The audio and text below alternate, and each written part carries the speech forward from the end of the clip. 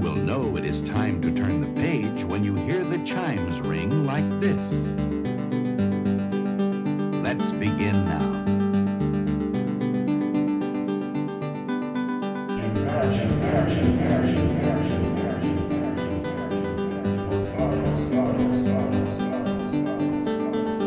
Hello.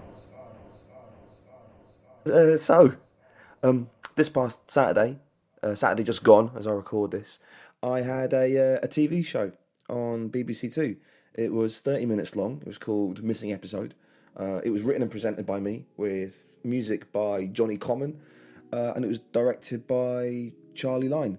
Now, because it's my birthday, and also the third birthday of this podcast, happy birthday, Imaginary Advice, I thought it would be nice to release this month's podcast as a commentary track for the TV show, and to kind of use this space here to talk about how the show was constructed and get a little bit deeper into some of the themes. So if you haven't seen the show, you can find it on BBC iPlayer. It's called Performance Live, Missing Episode. After a month, it's going to be gone from the iPlayer. But from then on, after that, I'll make sure there's a link to it somewhere on the Imaginary Advice website. That's www.imaginaryadvice.com. So if you can't find it on the iPlayer, have a look at my website. That should tell you where it is. If you want to play along at home, you just have to load up the episode. There's an introduction at the start by Evan Davis, so you can skip that. And then pause the video just as the TV set appears with the EastEnders opening on it. Once you've paused it, mute the video, and then just get ready to press play on that video when I give you the signal. And look, I wish that I could say that this episode still works as a standalone audio piece. You know, that you could just use it in whatever way you normally use the podcast. But listen, I've listened back to it now, and no, it's not going to make a lot of sense. So I'm sorry to those who don't have access to the film. But it's my birthday, yeah? This is what I want for my birthday. When I was 10, I'd be satisfied with a McDonald's and a ticket to see Basil the Great Mouse Detective. But the tastes of a 37-year-old man are a little more refined. I like to celebrate with some brand synergy. Okay, that's how I roll now. That's what I like. Right, so presuming you're now ready and you've got the video all queued up, let's start the countdown. Unpause the video in 3. No, wait. We're going to do it. You're going to unpause it. You're not going to go on 1. You're going to go after 1. All right? I'll go 3, 2, 1 now. Okay? And then you do it. All right. Unpause the video in 3, 2, 1, now. Here we go. You're currently looking at my parents' old TV set. It was so full of dust that the TV actually started smoking when we first turned it back on, which was a nice effect. Actually, it felt like we'd accidentally caused some kind of diabolic summoning, as if Grant Mitchell might be about to just Sadako himself into my parents' living room. Podcast listeners, this is what I look like. I look almost human, don't I? Imagine if Andy Serkis ever played a CGI tramp. It would look a bit like me, I think. Because this whole programme is a single 30-minute take, we could only record about 4 takes a day, from 8 p.m. to about 1 a.m. And that was a process that we did for the entire week. The idea being that it would feel like a little mini theatre run. I'd have time to have like good shows and bad shows and work through the material. And I really needed every single one of those takes. There's about 50 or so moments in the show where I have to be split second in sync with a TV set. So yeah, I needed a lot of practice jumping through all the hoops. And the take that we used was in fact the final take that we recorded. So this is filmed around midnight on the final night. My God, this already feels like so much like a professional DVD commentary, doesn't it? I mean, we're talking takes and schedules. I mean, all I'm saying, just Strap the fuck in, guys. Let's take down some curtains. Here I'm explaining my weird Pavlovian reaction to the EastEnders theme tune. Every time I hear that theme tune, I feel sick, and it all stems back to a car crash I had when I was 17. I'd watched EastEnders before leaving the house that night, and though I'd buried the memory of the crash and forgotten most of the details, I still thought that, potentially I could bring that story back into the front of my mind if I just watched enough episodes of the soap. Now, the story that I tell here is completely true. It's a kind of simplified version of the actual development process. It started with me buying a bootleg of all of EastEnders 1997 off a guy on eBay. It was only 50 quid, it came on like 15 DVDs, and I just immersed myself in it. And here's the thing, I was not expecting EastEnders to be such a powerful gateway into the past, but yeah, it really was, and I'm convinced it's precisely because soap operas are disposable. If you think that most areas of culture are so heavily reproduced that they can often end up feeling like they've been taken out of time altogether. Okay, take the film Vertigo. Okay, it was one of my favourite films. But whenever I watch it now, I can't really remember the first time I saw it because it's been clouded by so many other watches over the years. So when I watch it now, I'm 9, I'm 14, I'm 18, I'm 22. The timeline is all messed up. So no, despite the fact that it means so much to me, I can't use Vertigo as a window into my past.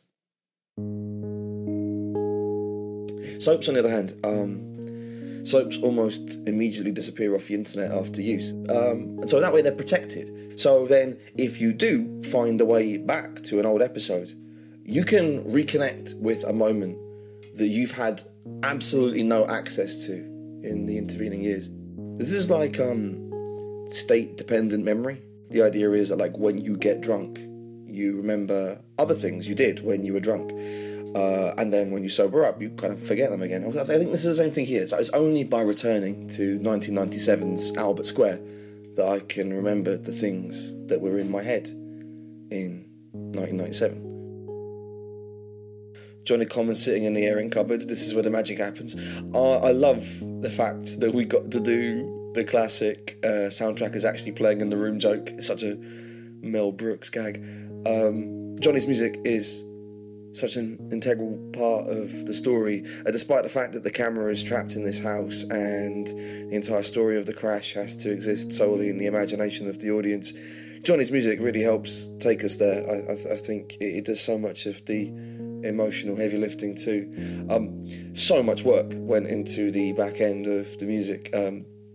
Johnny and I both started on the project about the same time, so just as I was scouring the EastEnders episode looking for moments that could be transformed into poetry, Johnny was working through the same footage looking for any kind of musical motif, the way Barry wipes his feet on a doormat, the way Bianca says all right. Pretty much all the music that you hear from Johnny is stuff that has evolved out of samples of the episode. The next bit of music coming up when I go into the kitchen, that piece evolved out of the patter of Billy's footsteps as he leaves the room. Later on, there's a song that comes out of the creak of Alan's chair, and the bass line of the finale is basically Carol's voice, which has been twisted and manipulated in this cool way. So, so everything is set up now. I've described leaving the house with my mate Jay. We're scheduled to crash in about 16 minutes' time. It's time to move into my old kitchen and do a little film crypt module where I break down the story and themes of this episode of EastEnders. Go on then. So if you look into the background of that shot, you'll see there's a postcard on Carol's fridge. It looks like a painting of a dog. I think it's like an English pointer. Yeah, an English pointer. I spent a long time trying to research that painting. I thought it might be a lead, it might reveal some kind of subliminal message within the program. I mean, this was basically my process throughout, which was just overthink everything. Just go down every single rabbit hole I can find. A bit like an English pointer, actually. I always thought of this part of the script as a kind of commentary track. So that does put me in a weird situation now of trying to do a commentary track about a commentary track, which doesn't work. Like, if you're playing charades, you can't mime charades. And that will still not be the most pretentious thing I say to you today. So let's talk EastEnders. Lindsay Coulson, who plays Carol, she's really, really great in this episode. I love the way that she rides the police whenever they pop up in the story. You can really feel the walls closing in around her as she realises that she can't protect her family from this invisible threat. And like, here's the thing, I don't really watch EastEnders, and I haven't since I was a teen. So like, I don't have like a great grasp on like the show as a whole, but I mean I'm aware that they do occasionally do some high concept stuff. You know, like there's that famous episode where it's just Doc Cotton's face for 30 minutes, and she doesn't say anything. She just blows smoke at the camera, and that's it. And maybe she does say stuff. No, I think she just smokes, and that's it. So I mean, I do know that occasionally they do like cool, weird stuff like that, yeah. But the chance that we would just accidentally stumble onto a high concept episode, like, what are the odds of that? Nevertheless, we're so lucky. This is such an interesting little kind of quirky bit of storycraft. Full credit to screenwriter Rob Gittins and director Nick Reed for doing this wonderful little sleight of hand with the extras. It's funny though, because we're so familiar with screen drama conventions, right? You know, like the whole inherent weirdness of extras. That is just completely normalised, right? You know, people dancing in nightclubs to really quiet music, or sitting in the backgrounds of restaurants not eating anything. But as this episode illustrates, all it takes is a couple of tiny moments and all that hidden architecture gets exposed. And of course, you know, also this isn't the only time that EastEnders writers have drawn attention to the soapstone construction. I love the running gag around Tracy, the silent barmaid, who's been in the show since 1985. I think the show treats Tracy a little bit like the Ravens in the Tower of London. But yeah, by the end of this section, the idea was that we would have helped the audience recalibrate their brains a bit, right? So now they would be thinking about EastEnders differently. They'd look into backgrounds, they'd look around the frame. It's a kind of paranoiac mindset. That was what we sort of needed to activate in people, get their brains into the alpha theta crossover state, so you can start to identify patterns hidden in the backgrounds of the footage. Here I'm talking about parting ways with my mate Jay, and how the car crash ended our friendship. This is all stuff that I had genuinely forgotten until the making of this programme. I do so much excellent pointing. Several people pointed out to me how good I am at pointing, but obviously someone like me, a master pointer, doesn't need anything to be pointed out to them. In my head, I've already pointed out to myself anything that would ever need pointing out. I'm like 12 points ahead, mate, and yet I don't even think about pointing at me. If you come at the king, you best not miss. This is my favourite little bit of synchronicity here, as I rub my head at the same time as the dude in the background. There you go. So there's a missing scene, a whole other set piece that we were forced to take out for time, and it usually slotted in just here at this moment, right? It was a looped scene of Nigel working in his video shop. I tried to take the whole video shop and sort of use it as a metaphor for my mate Jay. Johnny wrote this great trap beat to go with it. I mean, come on, trap Nigel. What's not to like? So now we're heading back into the kitchen. This is the central set piece of the programme, taking about a minute of EastEnders and turning it into the story of my car crash. This is not the first time I've used this technique. This is the same process I used in my 2014 theatre show, Stand By for Tape Backup. I was using an old VHS tape that I found in my attic. I tried to write poetry that would synchronise with the footage, shot for shot. So it became its own poetic form. I watched it back over and over and over until the whole thing became a kind of shifting ink blot. Doing this, obviously it made the writing very, very slow, very, very intuitive. You know, you just like watch a second of video, write another line, watch another second, write another line. I just had to go wherever the tape led me, and slowly, like over time, it helped me map the inside of my brain. It kind of revealed my thought processes and dislodged buried memories. I wrote about grief and my granddad and my struggles with work, and even admitted to suffering from depression, which is something I hadn't really talked about with anyone before. But somehow, just by making it so difficult to write, I accidentally released this kind of series of kind of buried confessions. So I was confident I could take the EastEnders footage and use it to map my mind like I'd done before. And, you know, like before, like I found stuff in there that was a surprise to me, stuff that I probably wouldn't have said had the process not backed me into a corner. But this is sort of the whole deal with using constraints in art. You know, it's about forcing truths out of your subconscious. At least, you know, that's what it is for me. So here's the part where I start to talk a little bit more candidly about being a coward. I mean, I don't put it exactly like that in the show. I'm easily overwhelmed, and my flight response is a bit of a hair trigger.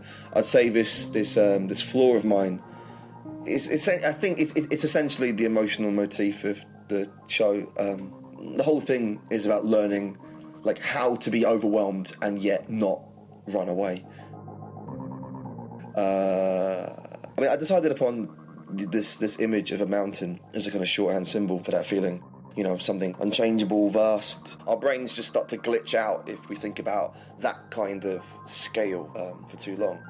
Of course, there's a long tradition of poems written in response to mountains, and I like this connection between mountains and soap operas. You know, just like mountains barely changing year in, year out, just as gloomy, endless, hopeless. They're a symbol of our insignificance against the cold, dead vastness of time.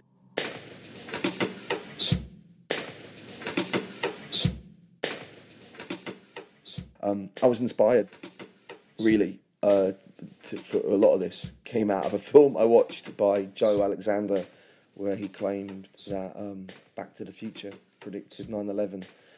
In that film, like, it begins with these small moments of accidental synchronicity, and then the cuts just start getting faster and faster, and he starts to bring genuine, real time travel into it.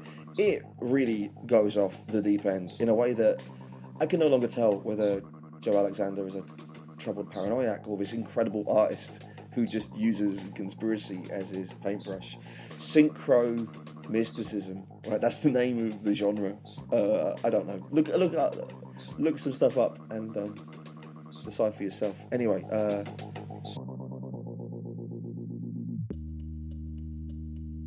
we're now in the final loop of the footage. So through his use of repetition, hopefully the screen starts to pull less attention, and it should hopefully be getting easier to listen to my words and balance it with the images on screen. Story of the crash is kind of anticlimactic. Of course, it's just there's just like a natural gap in our conversation, and then we sort of panic and try to plug that hole with stupid macho boy stuff. We joke about crashing, and then the joke comes true. We kind of immediately manifest it. There's no argument between us. There's no chain reaction of bad decisions. It's just like me and my mate nearly die just because for a couple of seconds we ran out of things to say. Just a momentary gap opens up, and we just completely freak out. It's so stupid, you know, to be killed by your own teenage awkwardness. I think teenagers are more attuned to these kind of gaps. You know, you're always finding yourself in new types of social situation where suddenly you don't know what to say or how to respond. And over time, we build complex systems to protect us from experiencing these gaps. But as a teen, reality is a lot more fragile. All the same, like, I recognise that it feels unsubstantial for the crash to come out of nowhere as it does. And so in an earlier draft, I described the crash, but then the set piece kind of kept on going. I looped the footage back like 2 or 3 more times over.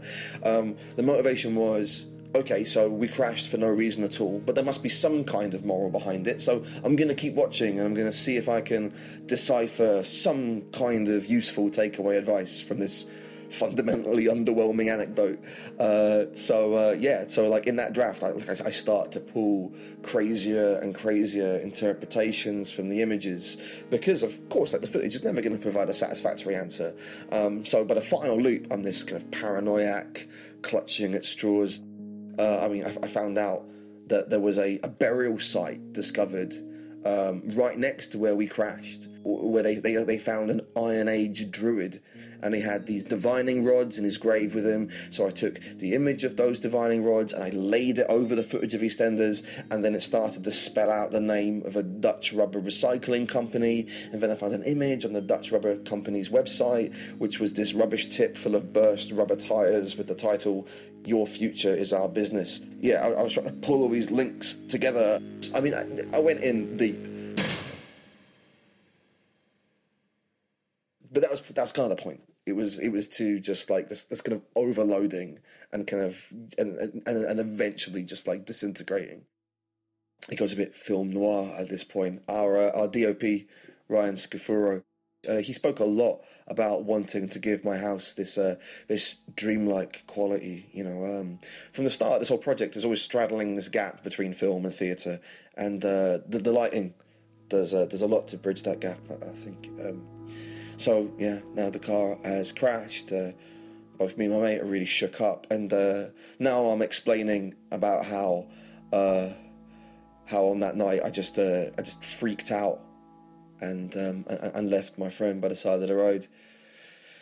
I mean, do I need to tell you that obviously the names have been changed to protect identities? I've not been able to talk to my mate directly about this, nor really do I feel like I have a right to. Like, he's not on social media, and the only place I found him online was under a pseudonym. So clearly, I don't really think he wants the past calling, and I totally respect that.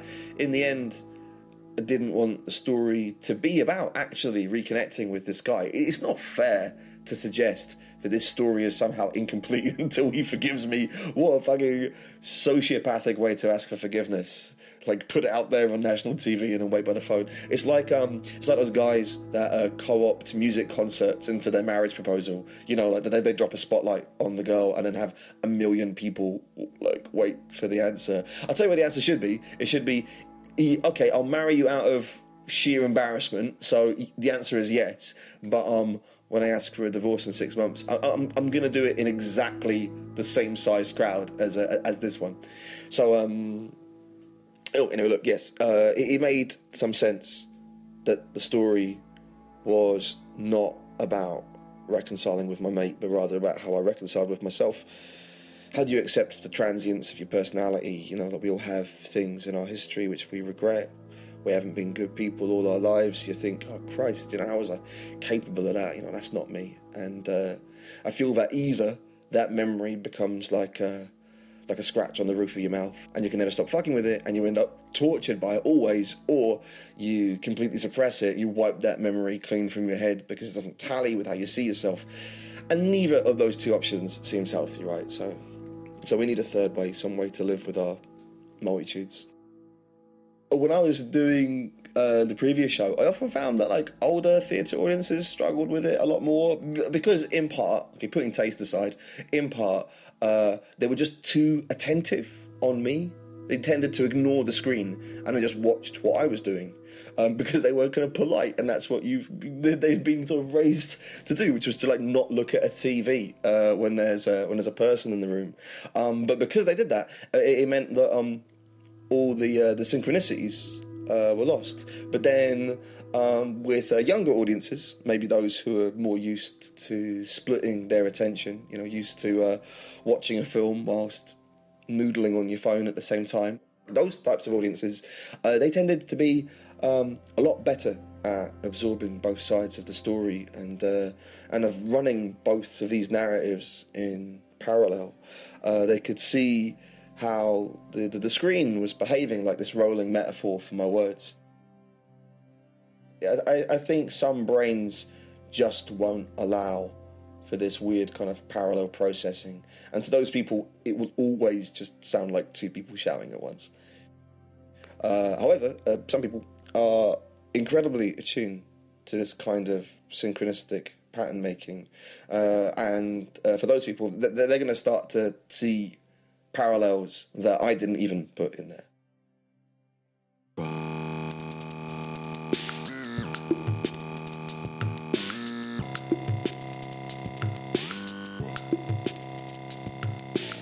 Back to the kitchen now. Time to talk through the finale of our EastEnders episode, Billy's kidnapping scene. Pop trivia, the school teacher here, who eventually turns out to be one of the kidnappers, she was also in Maid Marian and Her Merry Men. I really do need to stress that I committed to making this really early on in the process, way before I remembered anything about the night of the crash. I mean, I knew it would be about the car crash in some way, but that was pretty much it. It was greenlit before one word of script, so I was genuinely feeling my way through this. We all were. So on screen, we watch the teacher distract Carol and Alan, while in the background the other kidnappers grab Billy and chuck him in the van. Then afterwards, this whole scene becomes a metaphor for the people you leave behind. So you have this mental barrier between foreground and background. Foreground, the people you see as the central players in the story of your life, and background, all the connections you ignore and discard because they don't fit or they make you feel uncomfortable. And in this scene, for a moment, that mental barrier comes down. I spoke a bit earlier about our fear of dealing with gaps in our life. Realising that you have nothing to say, realising that you don't have an answer to a problem. These kind of gaps can really creep up on us. Like an absence is a hard thing to notice, right? Because by definition, an absence is something that isn't there.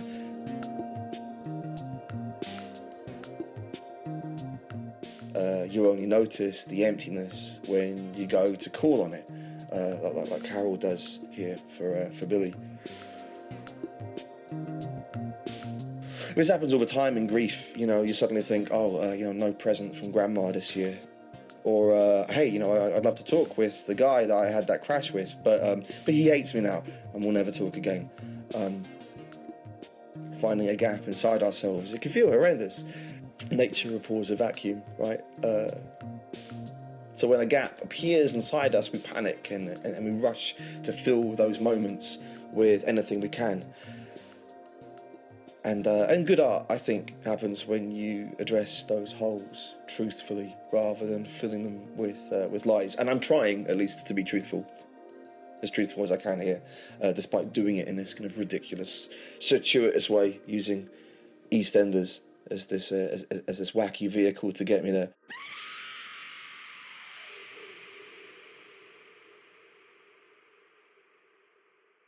Into the end credits now. I stretched the credits on Audacity to begin with, and I just couldn't believe how it came out. It was just so mournful. It's both incredibly alien and at the same time familiar. And even hearing it for the first time, every note before it appears. I listened to it over and over whilst writing the end.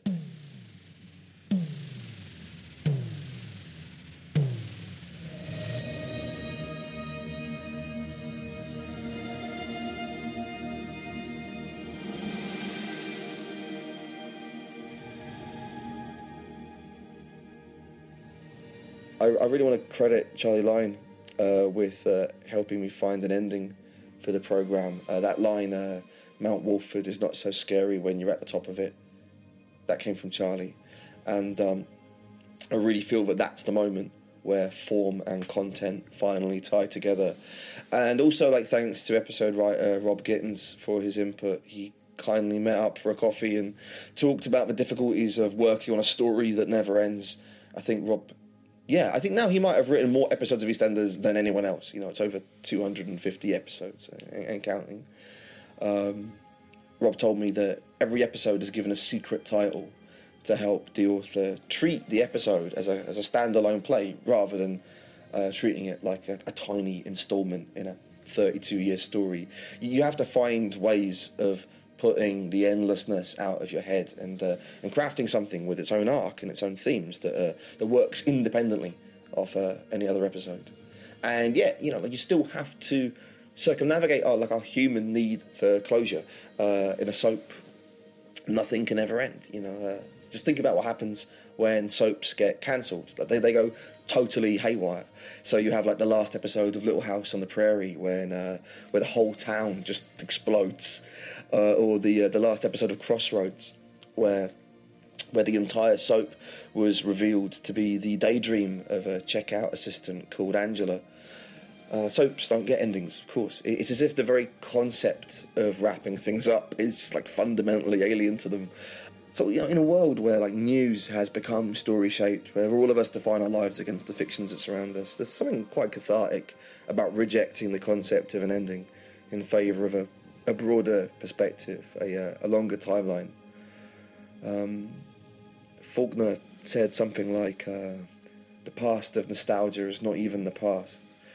And, yeah, you know, like, it's worth touching on that. I think, you know, nostalgia, it creates false pasts. You know, it distorts our collective memory. It's a kind of homesickness for a home that never existed. And I have to admit, like, the process that I've gone through here, like, it is a form of nostalgia, of course it is. But trying to control nostalgia and use it as an individual rather than have it used against you, I would argue. The word nostalgia, I discovered, has two Greek roots: nostos, return home, and algos, longing. Yes, longing to return home. And I think in this end moment here, we're trying to highlight that the home that we're longing for is not real. You know, like, it is in fact just an illusion. Or to go even further, it's just one illusion within an infinite number of illusions. So, rather than trying to actually return home, you know, we should try and simply enjoy the process of longing. So just as the programme ends here, let me just say a huge thank you to everyone who worked on the film. Our DOP, Ryan Scafuro, and producers Catherine Bray and Anthony Ng, musician Jonah Common, and director Charlie Lyon, all of whom collaborated and shaped the story with me.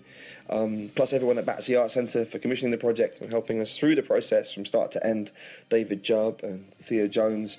I'm just so grateful to have worked with such an amazing team. It's crazy to have been allowed to make such a bizarre film for such a prestigious platform. I'm humbled, and thanks to you for watching it as well, and then watching it again with this commentary. I hope you got something out of it. Check in with me next time as I attempt to make a 7-hour opera out of Keith Chegwin's segments on The Big Breakfast. Or why not watch my new prestige mini-series titled Ross Sutherland's Licence Fee Pity Party, where I rap about having asthma over the theme tune to Whizbit. So thanks again. Bye.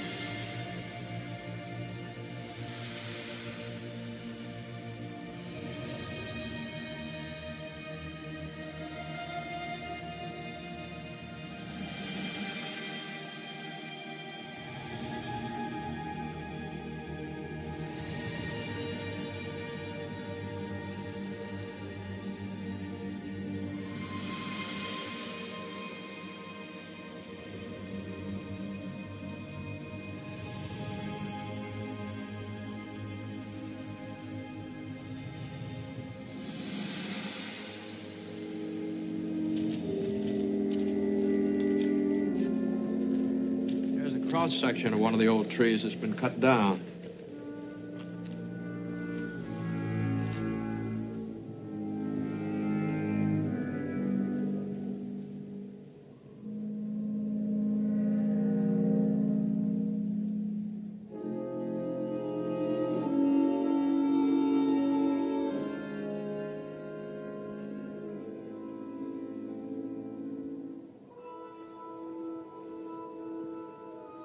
Somewhere in here I was born. And there I died. It was only a moment for you. You took no notice.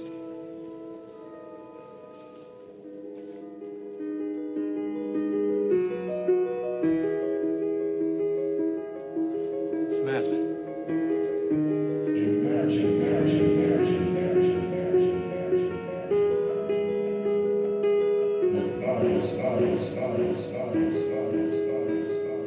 If you'd like to get the soundtrack to Missing Episode and listen to Johnny's amazing score in full without me yammering over the top of it, you'll be able to pick it up through Johnny Common's Bandcamp page. Just go to johnnycommon.bandcamp.com. So that's Johnny spelled Jonnie. The album also comes with some additional tracks that didn't make it into the final show. I heartily recommend checking that out.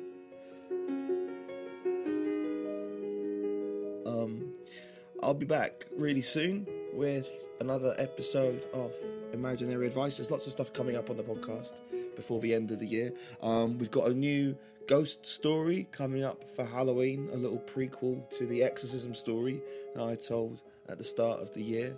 And we've also got a live show in London. I know it was originally meant to be October 12th, but it's now been put back to November 7th due to scheduling problems. It's going to be at Battersea Arts Centre, starting at 8 p.m. I'll put all the information about it on the Imaginary Advice Facebook page and also on my website, imaginaryadvice.com. Okay, so you should be able to go there to get the rest of the details. So sorry about all the rescheduling there, but like it's definitely happening now. There was a problem previously. Okay, I mean I'll tell you what it was.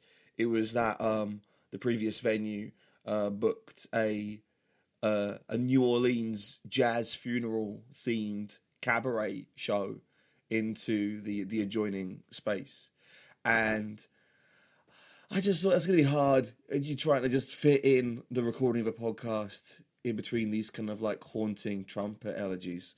So in the end, I thought, look, let's leave that and kind of regroup and do something else. So just. Yeah, maybe I'll put out a separate message about this, because I would hate anybody to turn up at the first date and just walk into a room full of top hats, all watching a kind of zombie pole dance routine to Oh When the Saints Come Marching In. Actually, that sounds quite fun. That wouldn't be the end of the world, would it? But yeah, new date. New venue, November 7th, Battersea Arts Centre. I'll fill you guys in more on that very, very soon. Okay, so thanks again for listening, and take care. Till next time. Bye.